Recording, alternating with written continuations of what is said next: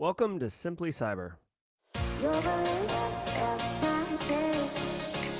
Your belief not gonna be alright. Your belief can change. Your belief not gonna be alright.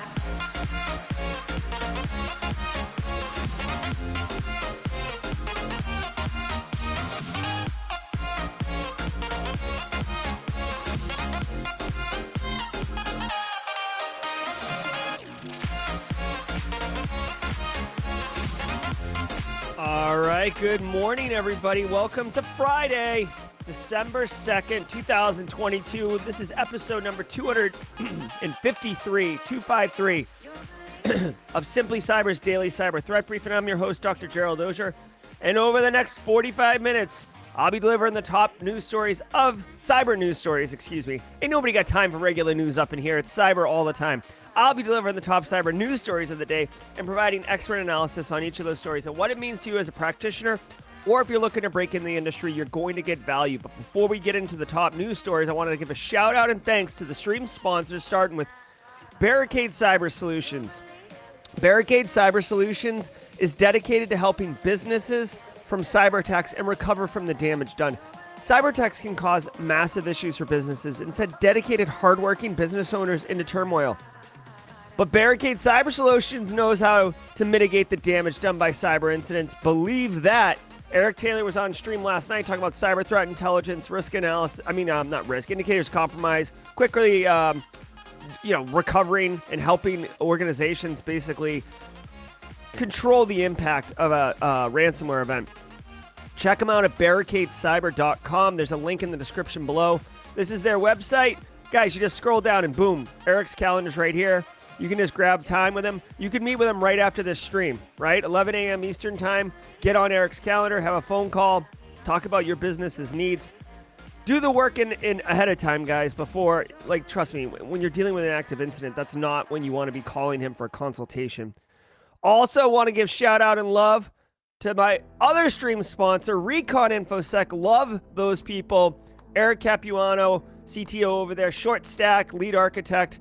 Listen, if you're in need of a service that provides your organization with 24/7 MDR, managed detection and response services, you need Recon InfoSec. Believe that. Their transparent offering includes the people, process, and technology needed to deliver full-spectrum SecOps to organizations of any size. They provide direct access to Recon's team of experienced SOC analysts, engineers, and architects, and a fully managed SIM and SOAR. Artemis, their phenomenal platform, gives you full visibility into your environment and even gives you insight into investigations being worked by the Recon SOC if you want to go to that level of detail. It's up to you, but it's available. It's there.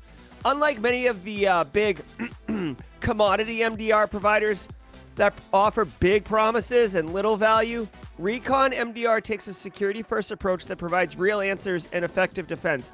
Y'all, I'm telling you, security companies run by security people that grew up in the security industry are going to be very effective, and they're going to be able to cut right through the crap and get you what you need, which is actually, protection, resiliency, the ability to recover fast, the ability to tell you what happened when. Trust me, guys, MDR is an awesome, awesome concept. I'm a huge fan of MDR. It allows your cybersecurity budget dollar to go further. Recon InfoSec is a great MDR offering.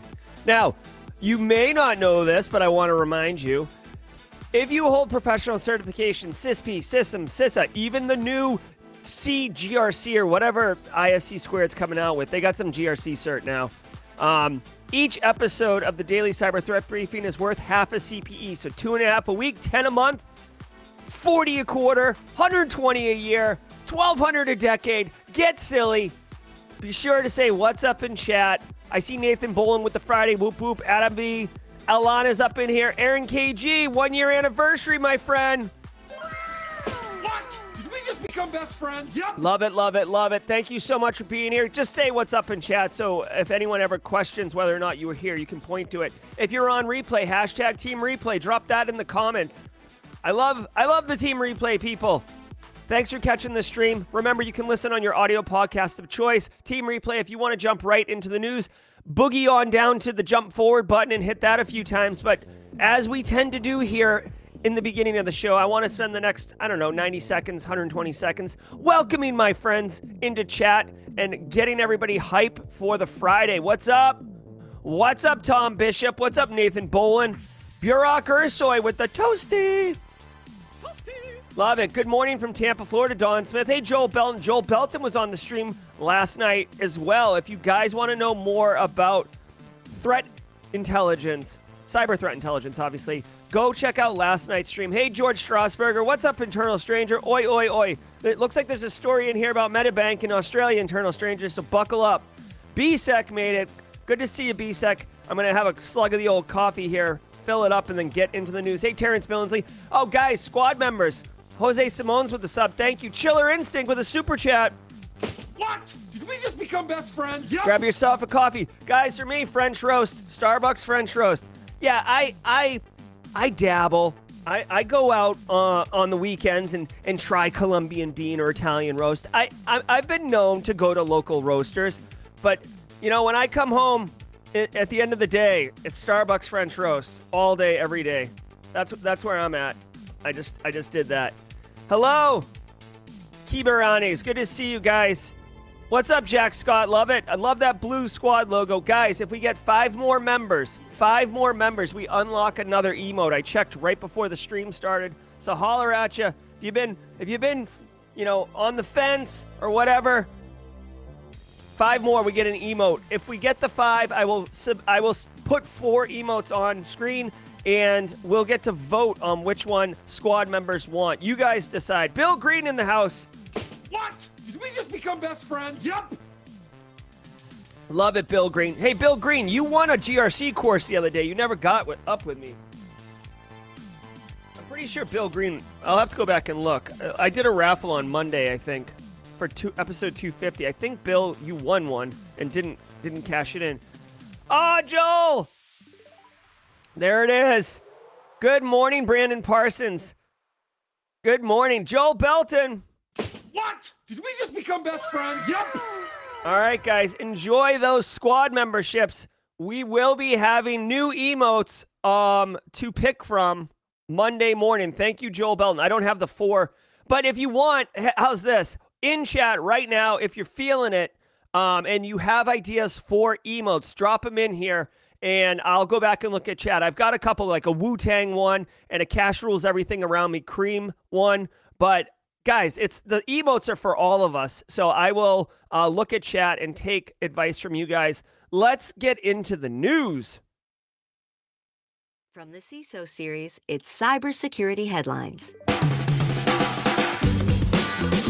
It's Friday, December 2nd, 2022. Intruders gain access to user data in LastPass incident. Following up on a story we brought you in August, intruders broke into a third-party cloud storage service that LastPass shares with affiliate company Go2 and gained access to certain elements of customers' information, the companies have confirmed. LastPass did not define what it meant by certain elements, saying it was unsure what data was looked at. The statement confirmed that the attackers obtained the information to carry out the current intrusion using information stolen in an August attack. It did maintain, however, that services were unaffected and that customers' passwords remained, quote, safely encrypted, end quote, without ruling out that some of the data may have been stolen. All right, guys, thanks so much for the squad memberships. I know those are rolling in from Joel Belton, gifting those. Guys, I do like to play the anime WoW emote. I hope it's not distracting you from the story. 2 things here. One, if you just received a squad membership and you don't know what that is, it unlocks access to a lot of cool, fun stuff. Check your emote tree. You'll see a whole bunch of new stuff in there to play with. Guys, here's the story. This was a big one. LastPass was breached. If you guys remember, like maybe, I want to say 3 to 6 months ago. It probably says it in the story somewhere. They were breached a while ago, and it was more of their IT infrastructure that was compromised. LastPass, it is imperative to the lifeblood of LastPass that the customers' credentials never get compromised. If LastPass is a password vault or password manager solution, they have enterprise options. Password vaults, everybody should be using that. If you're not, you need to get one. I use Bitwarden personally. I used to use LastPass. Here's the deal. If you are a password management company and you get all your users' passwords compromised, you might as well file for Chapter 11 bankruptcy. I don't know if there's any covering coming back from that. Randok Gaming. What? Did we just become best friends? Thanks to the super chat. Hype. Listen, guys. The important thing here is, and LastPass made it abundantly clear. They definitely said passwords are safely encrypted, right? So one of the things that's great about LastPass and Bitwarden and password vaults in general that do this is that they don't know your master password. They cannot decrypt your password vault by themselves. They don't have that capability. They literally make it so they can't do it. So there's never, ever a question or a compromise that can ever lead to compromise of your creds. Now, the downside, the trade-off is that if you lose your password, like I did for my first LastPass vault, they can't help you recover it because there is no mechanism. You're on your own, and that is the cost of not having some third party be able to unlock your password vault. So it's a double-edged sword, but it's one that's just straight required, honestly. Now, this is kind of sketch that this third-party group, this group, somebody accessed some cloud share that LastPass has. So just think of it as more corporate resources, more corporate assets. LastPass is being dodgy. To use a word of my internal stranger friend, LastPass is being dodgy with what was involved. Obviously, they're still doing the breach assessment. That's why I think they're saying certain elements. They know stuff was compromised, but they want to be dang sure. Guys, here's the final thing I'll say about this. Well, first of all, if you use LastPass, you're probably still fine, so don't sweat that, okay? Here's the last thing I'll say about this. In business, okay, if you're working internal operations for a company or business, or an MDR for that matter, you never say the word breach unless you're absolutely certain there's a breach, because once you say the word breach, things get activated, wheels get in motion, lawyers get involved, right? You call it an incident until you're absolutely 100% clear it was a breach, and even then the CISO should decide if they use the term breach. And now they're doing an assessment of like what was actually impacted, right? Because there could have been a ton of data in that environment, but if they have logs on what resources were accessed and stuff like that, LastPass definitely wants to know that, because they want to be able to surgically identify, this resource was accessed, these resources were not, so we don't have to notify or pay for anything related to those resources, just these ones. So it's a cost savings thing. It's a savvy business move. But it's a horrible look for LastPass, man. Black eye for LastPass for sure. SiriusXM flaw unlocks smart cars thanks to code flaw. SiriusXM's connected vehicle services has fixed an authorization flaw that would have allowed an attacker to remotely unlock doors and start engines on connected cars, knowing only the vehicle identification number. Yuga Labs' Sam Curry detailed the exploit in a series of tweets and confirmed that the patch issued by SiriusXM has since fixed the security issue. Security researchers at Yuga Labs found the issues and explored attack surfaces in the SiriusXM smart vehicle platform used in models made by Hyundai, Toyota, Honda, Fiat Chrysler, Nissan, Acura, and Infiniti that allowed them to, quote, remotely unlock, start, locate, flash, and honk them. End quote. Sam Curry's able to honk a car. Okay, guys, so this is a really great story. Okay, so this guy, obviously, for me, was an instant follow now that I heard about him. Sam Curry at Sam WCYO. Guys, we've seen some hacks. Charlie Miller famously with the Jeep. Cherokee hacks. Honda recently. So SiriusXM, it's a piece of tech. It's in the car. It's hooked into the harness. This is a perfect analogy for a corporate network, guys. Anything on your corporate network. Yes, like you've got your Windows servers and you've got your enterprise-grade firewalls and stuff like that. But if Carl sticks a SiriusXM network camera, right? I'm being silly, but you're drawing the parallel here. A SiriusXM network camera on your network, then that is a a potential attack vector. It's a potential area of attack. And because these things are allow, remote access or remote network communication, you can exploit them, right? So this is obviously a great bit of research. This was not as simple as like tuning into a certain radio frequency and turning the volume to a certain, number and pushing the Konami code into the Sirius XM dashboard. This was a good bit of research. I would love to look into his research a little bit more. It looks like he's published it.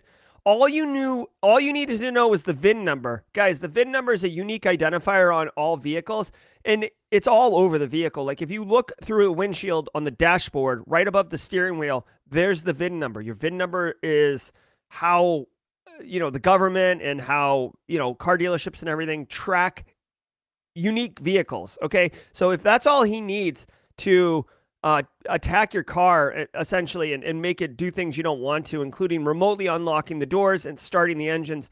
So obviously you can imagine in the wrong hands, walk up, unlock, start car, drive away, strip it down, rinse, repeat, right? And look at the scope of the vehicles that he's got, dude. Nissan, Infiniti, Acura, Toyota, right? I think Land Cruiser or Land Rover, isn't that like made by Toyota? I think. Anyways, this isn't Ferrari, Bugatti, Lamborghini, but still, there are some higher end cars in here. Acura has a high end car. Infiniti is a luxury series. Lexus is the Toyota luxury series, but I'm sure that they all use the same Sirius XM stuff. So very interesting. If you are final thing I'll say on this is a niche part of our industry. Car hacking, automotive hacking. There is a car hacking village at DEF CON if you're into that, all about, the bus not like the woo everybody on the bus, like the harness, the bus network, the network of how a car handles network communication. Computers are very, very complicated. Cars are very complicated computers at this point, and there's tons of research, tons of hacking going on in that space. It's very niche. You could make yourself a pretty good name if you like drilled into that space because it's relatively new. I would say like the last 5-6 years, people started really getting into it. So, bank hackers announce case closed and dump huge data file on the dark web. Following up on the ongoing story of the Medibank breach in Australia, the group behind the cyber attack has posted on the dark web what appears to be the remainder of the customer data they took from the health insurer, stating it is case closed for the hack. On Thursday morning, the blog, which returned online after several days of being offline, posted, quote, "Happy Cybersecurity Day, added folder full, case closed," end quote, and included a file that has several compressed files amounting to over 5 gigabytes.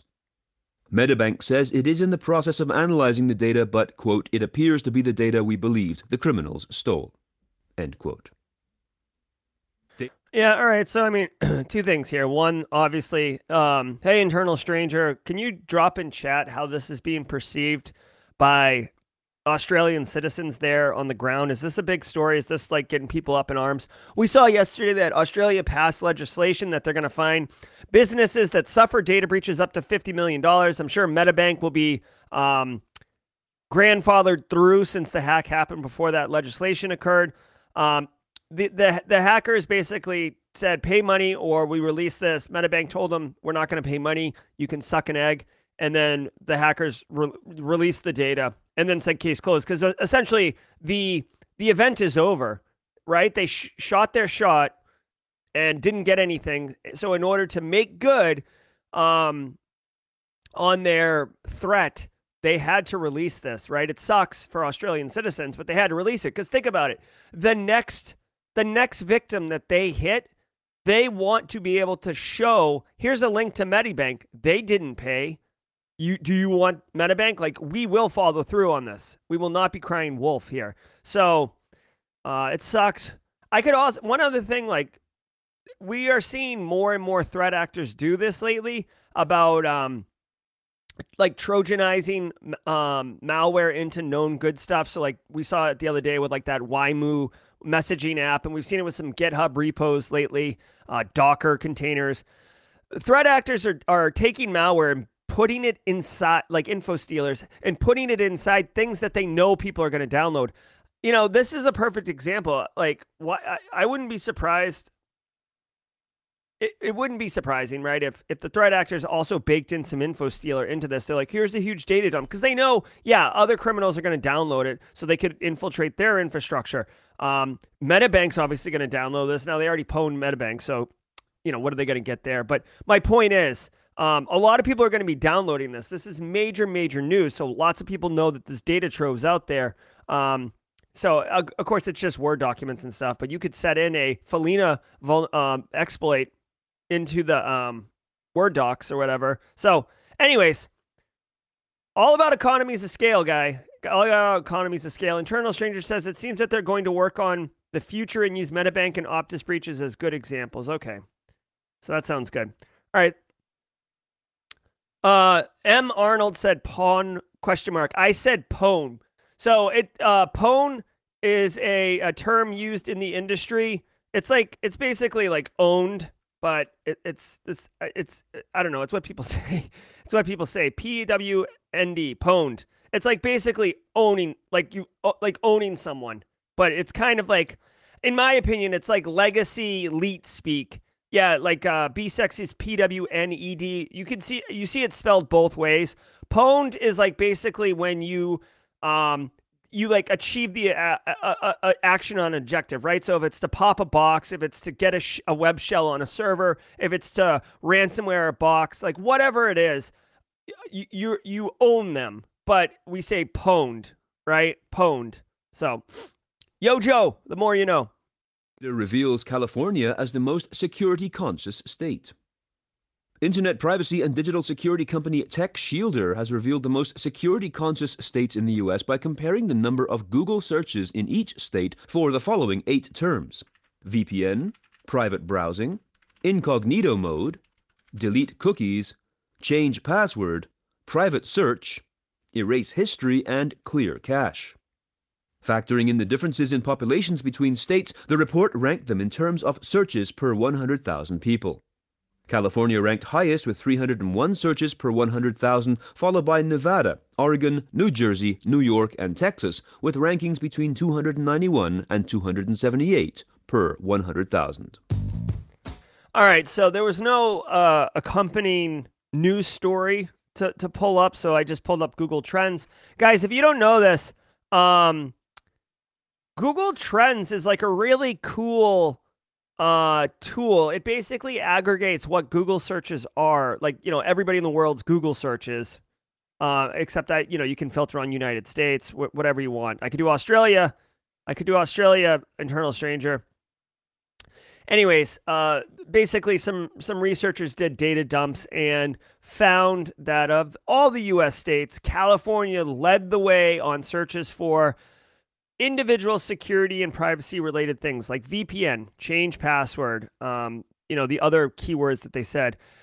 Okay, like not a real interesting story. Like it's good to see that people are interested in their own individual security and privacy, but I would have bet an amount of money like that mattered to me. I would have bet, whatever, a round of beers that California would lead the way. Because California is the most forward-facing state around privacy legislation. They have actually pretty good state privacy laws. What's one thing that is surprising is Texas was up in there. I didn't realize Texas had that kind of attitude towards information security at the individual level. But there's not a real story here. It's like, okay, like California's into it. We all knew that. What else we got? All right. And now a word from our sponsor, Automox.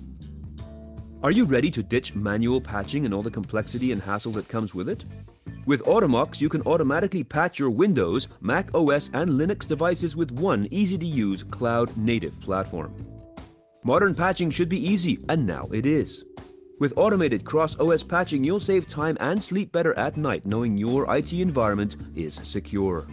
Visit Automox.com, that's AUTOMOX.com, to learn more and start a free trial today. All right. LinkedIn rolls out focus. All right, guys. Want to take a second. Casually Joseph, actually, if you guys see it in chat, Casually Joseph makes a good point about how California is really dense in tech. Now, they did, in the study, they did account for population density and kind of normalized it so it would be comparable. But what is interesting to note, I just said, Texas kind of surprises me. A lot of tech companies in California are moving to Texas, right? So, good point, Joseph. Like, the population that would be the ones doing all that stuff in California, many of them are migrating to Texas for various reasons. California's expensive to live in. California's on fire. Sorry, base case. But a lot of people moving into Texas, so that could explain it. And Miami, where the players play. Okay, guys, hey, want to thank all of you for being here. We do this at the mid-roll. It is Friday, so we have the Grayson joke of the day. But before we say that, again, thank you to Barricade Cyber Solutions and Recon InfoSec for sponsoring the show and allowing us to do all the great things that we're able to do every single morning, helping each other out, supporting each other. If you have a certification exam coming up next week, we wish you all the best. If you have a job interview coming up, this time of year, it's kind of tough. Budgets start tightening, or people have spent their budget for the year, and they're hiring freezes and all that crap. But just know that you got a group of people here who are rooting for you. So do it. All right, guys. Here's the Grayson joke of the day. Grayson ran out the door for school this morning and didn't give me a joke, so I pulled one from one of his resources. Okay, so bear with me, and I made it a tech one. Okay, How many light bulbs does it take software developer? How many software developers does it take to change a light bulb? How many software developers does it take to change a light bulb? I wanted to keep it on brand for our community. How many software developers does it take to change a light bulb? The answer is 0. Guys, seriously, light bulbs are hardware problems. Software developers ain't got no time for that. All right, 0, because light bulbs are hardware problems. I'll build an API and you can hook into it, but you can keep your hardware problem, okay? Guys, if you haven't done it already and you're getting value from the show, take 5 seconds, right? Literally, it's just the easiest way to say thanks, Jerry. Hit the like button. It goes a very long way. It goes a lot further than the couple seconds it takes to hit the button. So if you're getting value from the stream, from the news, from the community, hit the like button right now. It goes a long way. I want to remind everybody, it's not too late to sign up for the newsletter. I will be writing this newsletter tomorrow. simplycyber.io/newsletter. You can see it there in yellow. Every single Saturday, I come up to my computer with a cup of coffee and I draft an email that's about a 90-second read. 3 actionable pieces of intel, 1 for your end users, 1 for your peers, which is basically IT people, and 1 for your executives. A lot of times I try to make it as copy and pastable as possible. It'll arrive in your inbox Monday at 6 a.m. Eastern time, and the goal of this email is for you to be able to take 1 or 2 pieces of actionable intel, take action on them, and deliver value to your organization before your boss is even at work, before your coffee's cool enough to drink. Sign up, get the email. If you don't like it, you can unsign up or whatever, unsub. Get the la-la-las going, y'all.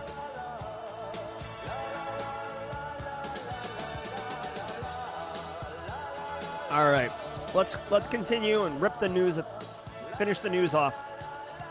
I gotta find a better way to transition back to the news. It's so abrupt normally.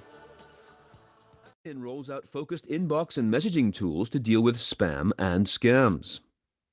The business network platform is currently experiencing a year-over-year growth rate of 34% and claims to now have 875 million members.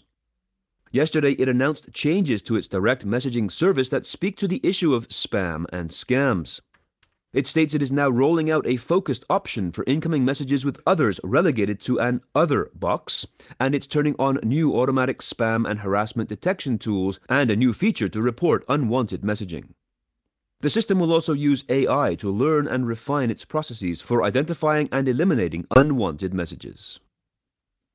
All right. Ransomware group may... I appreciate this, especially with Twitter going whatever Twitter's doing on fire, if you will. This is my LinkedIn account. You can see it here. There's a lot of noise going on here because I'm actively streaming on the stream. I get a lot of messages all the time. There's a lot of like, oh, hey, do you want to get like guaranteed certification and stuff like that? I mean, I don't get massive amounts of spam. I accept all requests to connect. I haven't dealt with too much toxicity. I'm so cynical that I kind of don't want to say I don't fall for scams, but like I'm so cynical that I like, even if it's like legit, I'm like, nah, I don't know about that. I haven't seen too much fake news. Not like on LinkedIn, I don't see a lot of fake news. I don't know about you guys, but the way that like Twitter was like really getting crazy with all the QAnon and fake news and all that stuff back a couple years ago. Excuse me, I don't see that on LinkedIn, but my experience on LinkedIn is not typical, I think. I engage with a lot of people on LinkedIn. I'm posting tons of crap on LinkedIn like all the time. So I don't know if I'm unusual. You guys let me know, but here's the thing. LinkedIn is owned by Microsoft. Microsoft has deep pockets. If you look at the metrics, I guarantee you that LinkedIn is having year over year subscribe or user growth. So the platform is becoming more and more popular, more and more used. So it behooves Microsoft to invest heavily into LinkedIn in order to make it robust, to make it a good experience. If people are getting spammed and scammed in LinkedIn, they're going to leave. That is not good for anyone, okay? Obviously, LinkedIn makes a lot of money because of all the data and stuff that's going in there. Plus, they sell adverts, and it's the professional social media platform as far as I'm concerned. So, look for these new features. I guess that's all I could say. It sounds like this is the beginning of new features, and I would imagine that they're going to continue to roll out more features as it comes. The only thing I don't like about LinkedIn is I get like emails, like tons of email about like notifications and comments and like, I love that Joel Belton commented on something that I posted like, oh, Jerry, like cool thing, or Jerry, check out the Start Intel thing.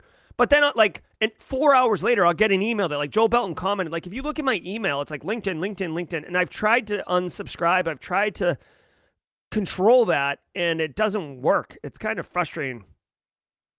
Yeah. BSEC's talking about curated feeds. That's pretty good. Yeah. One thing you'll know about me, I'm cybersecurity all the time. Like I work it, I live it, I love it, I breathe it, I read it, I study it, I listen to it. So for me, it's the algorithm's pretty simple. Just send me cyber stuff and I'll stay on platform. Stolen customer bank details from British water company. In yet another follow-up story, South Staffordshire Water, which supplies water for more than 1.7 million people in England, has said that an attempted ransomware attack in August may have enabled cybercriminals to steal customer bank details. At the time of the incident, the company stressed that the water supply was not affected, although its corporate network was experiencing disruptions. The company said in an update on Wednesday that customers who paid by direct debit may have had their bank details stolen. Water suppliers are required to report cybersecurity incidents to the Water Services Regulation Authority under the UK's Network and Information Systems regulations. However, the reporting obligation only applies to incidents which ultimately impact water supply, which the ransomware attack did not. The government announced yesterday it would update the legislation so that service providers would need to notify regulators of, quote, a wider range of incidents, end quote. Yeah. So this was, if you guys remember, this story happened in August, the Clop ransomware group, which I feel like Clop is like a tier 2 ransomware group. Like you hear about them, but not all the time. Like Lockbit, Hive, Conti, those are all like tier 1s. Anyways, this group hit what they thought was a municipality or school or something like that, and they accidentally hit a water company. They didn't realize it at the time. I think they found out after it got public, and they wanted to be very clear that they weren't trying to do anything bad. Like once you start messing with critical infrastructure, you bring down a level of heat. It's like Grand Theft Auto. Like just hitting a business is like 2 stars. If you guys remember Grand Theft Auto, it's like 1 or 2 stars with the police chasing you, so you can kind of get away. Once you hit critical infrastructure and like maybe affect drinking water and stuff, that's like 5 stars. Like that's helicopter, FBI, again with the Grand Theft Auto metaphor here, parallel. So you do not want to call down that level of thunder, okay? So they were very clear about that, but they're saying now that obviously during the months that have followed, as they're doing breach impact assessment, that's what's happening right now. The company got hit in August, guys, and this is another reason why I talk about Barricade Cyber and having a plan for your business and why you should call Barricade Cyber. You get hit, right? Yes, you've got to get back up and running, obviously, right? You've got to get the business moving again. But then you need to actually, you don't just yell like YOLO and keep going down the road. You do a impact assessment, like what the hell happened? How bad was it? What's the scope? Are we still exposed? Could they just hit us again next week? All of that work needs to be done after the business gets up and running. So people are doing postmortems and stuff like that. And, it sounds like they've discovered set of customer bank data that was also pulled as part of that data exfil, including debit cards, which really sucks. I know some people can't get credit, but guys, at least in the United States, I beg people not to use debit cards. Like you have no, at least in all the times I've seen, you have no coverage. Like if your debit card gets hacked, breached, stolen, copied, cloned, and your money gets taken out or whatever, you're gone. Like there's no FDIC insurance over debit. There's no, the companies, the banks, they don't make good on it. Now they may have changed that, but Visa, MasterCard, all those, like if your credit card has a fraudulent purchase, you don't pay for it. Debit card, you kind of get hosed. So that kind of stinks for that.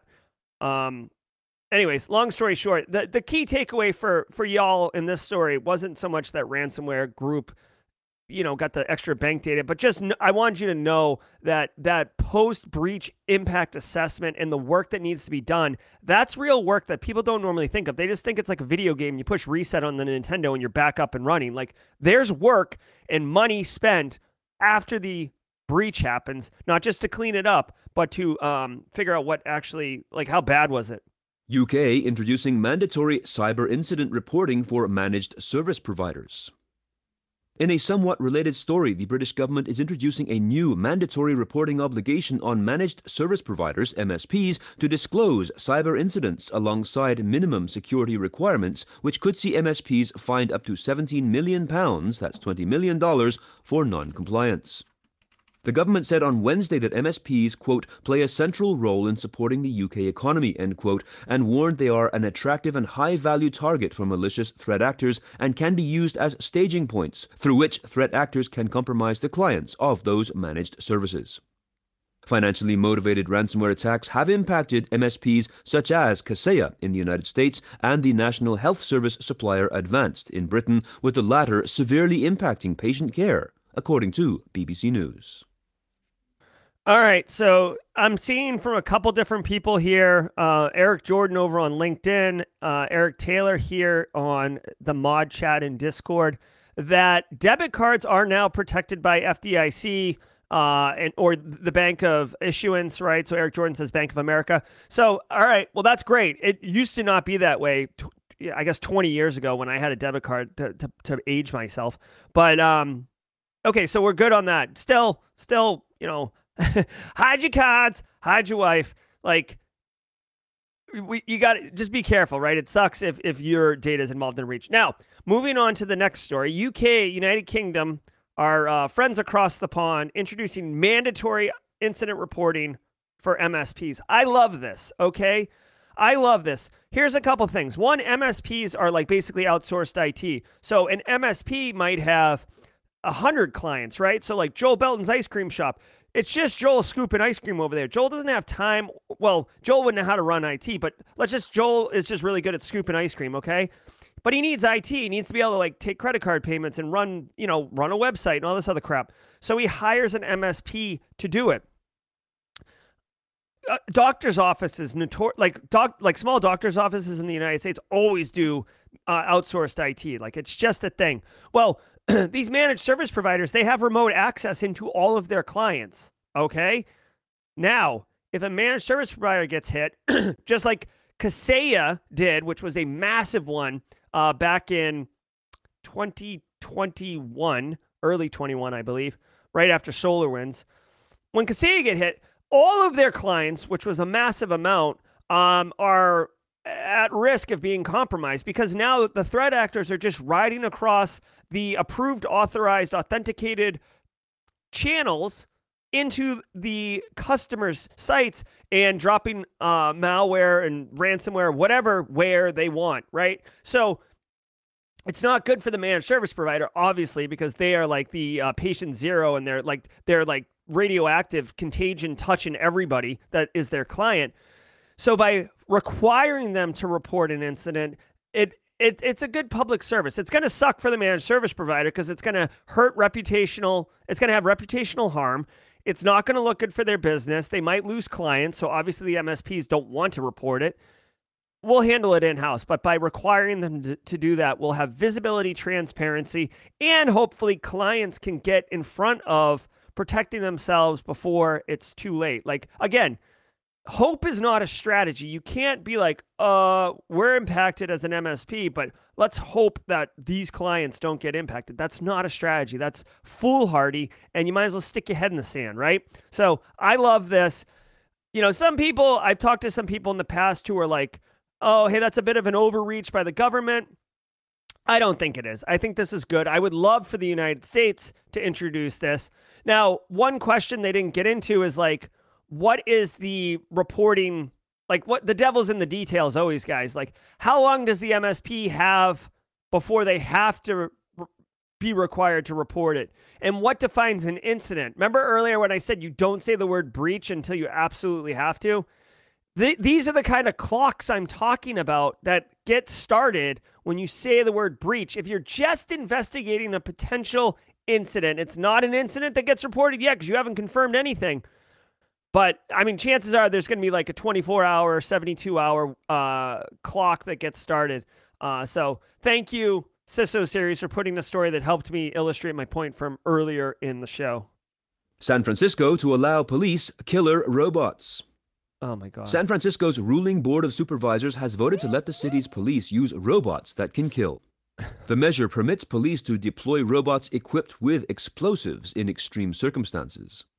The San Francisco police force have told the BBC they do not currently operate any robots equipped with lethal force, although they say there may be future scenarios in which lethal force could be used, such as using explosive charges to breach fortified structures containing violent, armed, or dangerous subjects. It should be noted that this type of lethal robot is already in use in other parts of the United States. For example, in 2016, police in Dallas used a robot armed with C4 explosive to kill a sniper who had killed 2 officers and injured several more. Okay. There's a lot to unpack here, okay? That's the sound of the police.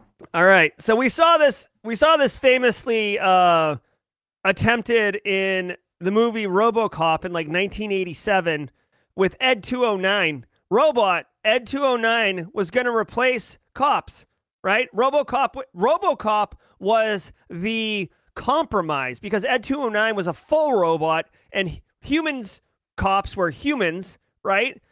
But Ed 209 had a grave security vulnerability in identifying whether or not a suspect had actually successfully dropped their armed weapon. He mistakenly didn't have good tracking on that and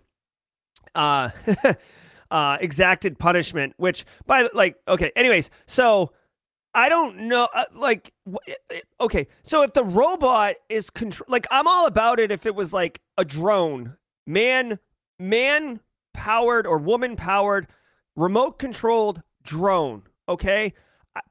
I'm not sure I'm comfortable with autonomous vehicle with lethal capability, right? Like Ed 209, guys, is the example. Like how is this? I'm sure they've got great algorithms, but how is the robot know that? Like, you know, like to a robot doesn't have experience, right? What if it's an undercover cop who's like standing next to a police officer and they're both pointing their gun into the bank where the bad guys are, and this robot thing's like, oh look, that guy looks like a bad guy, boom, like detonate, right?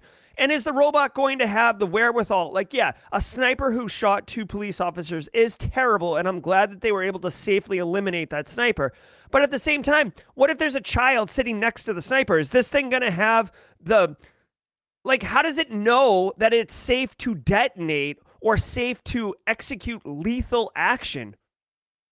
Why does it have to have a bomb attached to it? Why can't we just have, like, a tranquilizer dart or have it detonate gas, right? Like, gas out the whole place. The robot doesn't need to breathe. There are other options besides giving it lethal power. I saw a video. It was like a promotion video for some, like, company that sells military grade hardware. And it was basically a drone.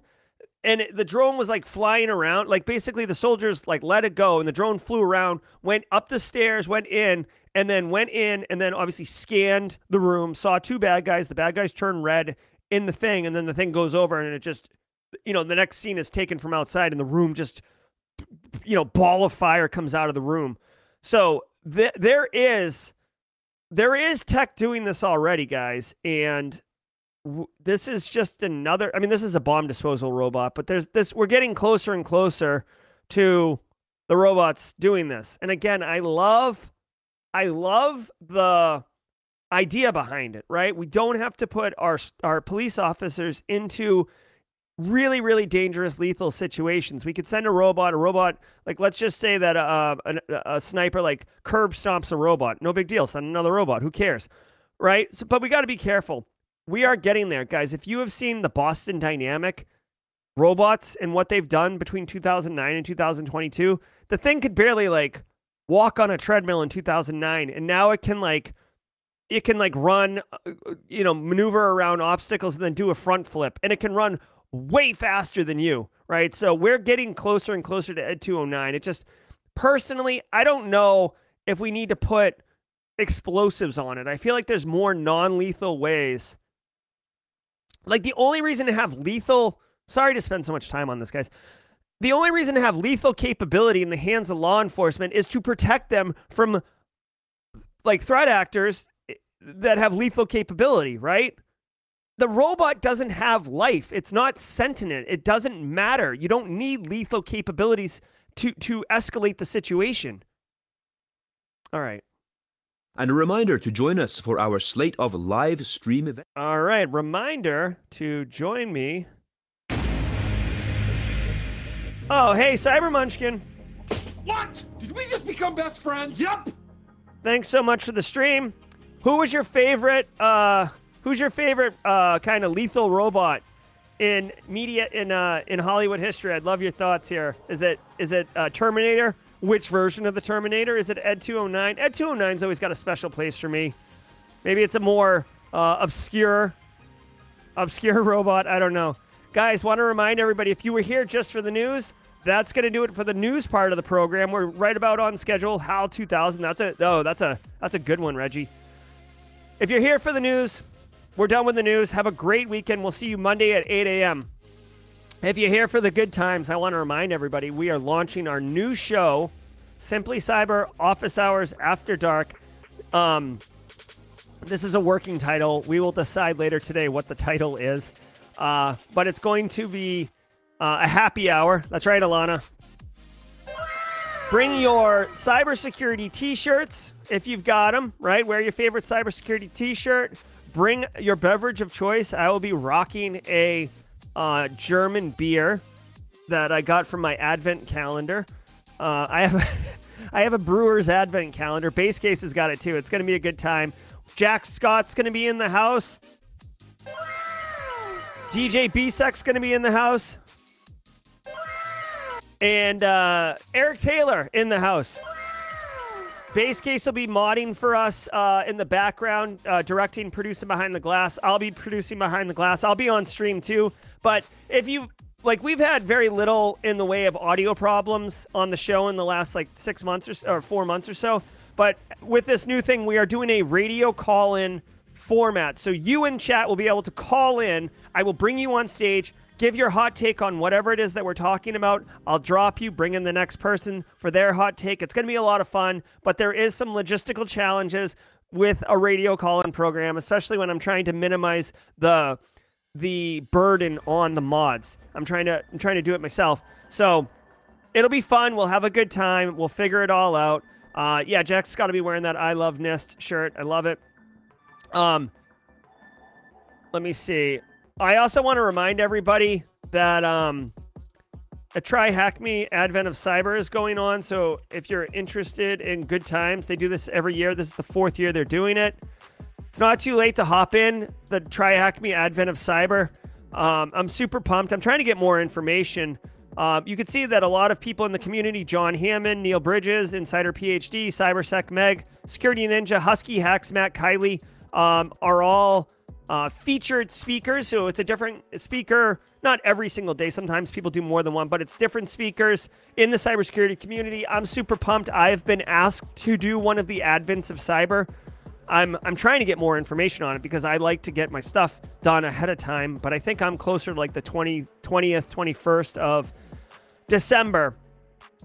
So that'll be a good time. I'm looking forward to that. Want to remind everybody that last night we did the kind of a pop-up stream. So if you're interested in hearing more about cyber threat intelligence, Eric Taylor and Joel Belton came on last night. You can see this is the stream. I'll put it in chat. Here's Joel. Here's Eric. Here's me. Loving life and flipping out. I will share this in chat somehow. I don't know how to share this in chat. I need an adult. All right. Well, just go to simplycyber.io/streams. Oh, here it is. And you can giddy up on that. All right, guys. Ed209, you're my favorite. We'll always have RoboCop 1. All right, here we are. Let's see what I see. I'm going to get into chat for a hot second now, guys. Robert Moritz, Jerry said you were going to do an interview with someone who was going to talk about how to start a cyber business. When is that? Are you still doing it? Yes, Robert Moritz, we are doing that. Give me a second. Let me pull up my schedule here. This is going to be really cool, guys. I met this guy at Wild West Hackin' Fest. His name was Ian. We hung out for a bit. We had lunch together. Really, really smart guy. Really cool guy, too. He's coming on January 19th. Robert, January 19th, 2023. I can't schedule my live streams out too far in advance because the way that YouTube stacks them up, it kind of puts it where you are when you create it. So like if I were to create something for January today, like the daily threat briefings would bury it. Like you can see here, this is the event, Simply Cyber's Hours After Dark for later today. But because I scheduled it like a week or two ago, like all of these videos happened after that and kind of push it down. So I try to schedule them like a week before or so, just so people can find it. There isn't a better mechanism. So come check that out. Have a good one, Jack Scott. All right, going back through chat really quickly. I'll do 2 more minutes here. Did I see Jerry Lawson honored in Google? Maybe. Let's check it out. Oh. Yep, Jerry Lawson. This is cool. Oh, look at this. You gotta love Google. Gotta love Google, guys. All right, I'm not gonna play that in front of you guys, but taking notes on the alert I'm discussing on lessons learned today. Very nice. Have a good weekend, not only IT. Navina, see you next week. Have a great weekend. Thanks for being part of the Simply Cyber community, Navina. Oh, guys, I know that there's only 137 of you still here, but I have a major update. I totally forgot. Internal Stranger starting a new job on Monday. Congratulations, Internal Stranger. Super pumped for you. Go get them. Guys, can I tell you something really quick? Do you know what today is? I totally... This is like classic me whiffing on this because I'm so focused on just doing the important bits. Tomorrow actually, but we can call it today. Tomorrow marks the 1-year anniversary of Simply Cyber's Daily Cyber Threat Briefing. December 3rd, 2021, I went live for the very first time and did...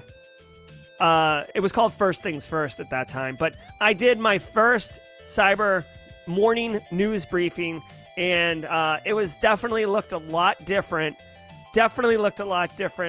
Much messier, but we made it a full year, y'all, and I'm really, really pleased with where we've come, the additions we've made, and just loving it. So, congratulations to all of you. Congratulations to all of you for making Simply Cyber's Daily Cyber Threat Briefing what it is. Yeah, Kimberly's been there from day one. I love it. All the folks with like the dark reds or the blue squad memberships been here since the beginning. I appreciate it. Thank you, Navina. Thank you, Aaron Carson. Thanks, Jenny Housley. Thanks, Bill Green. It really was a fast year. 253 episodes, multiple guest hosts, multiple venues and locations. We've done it from Massachusetts, Las Vegas, South Dakota.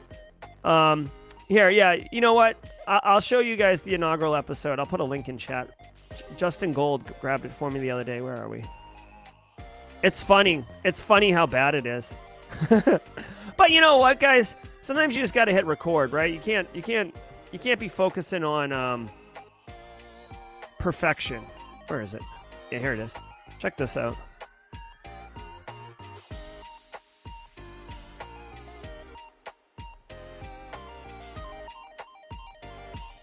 Right? First thing first, morning cyber threat briefing, right? Look at this thing. Wow.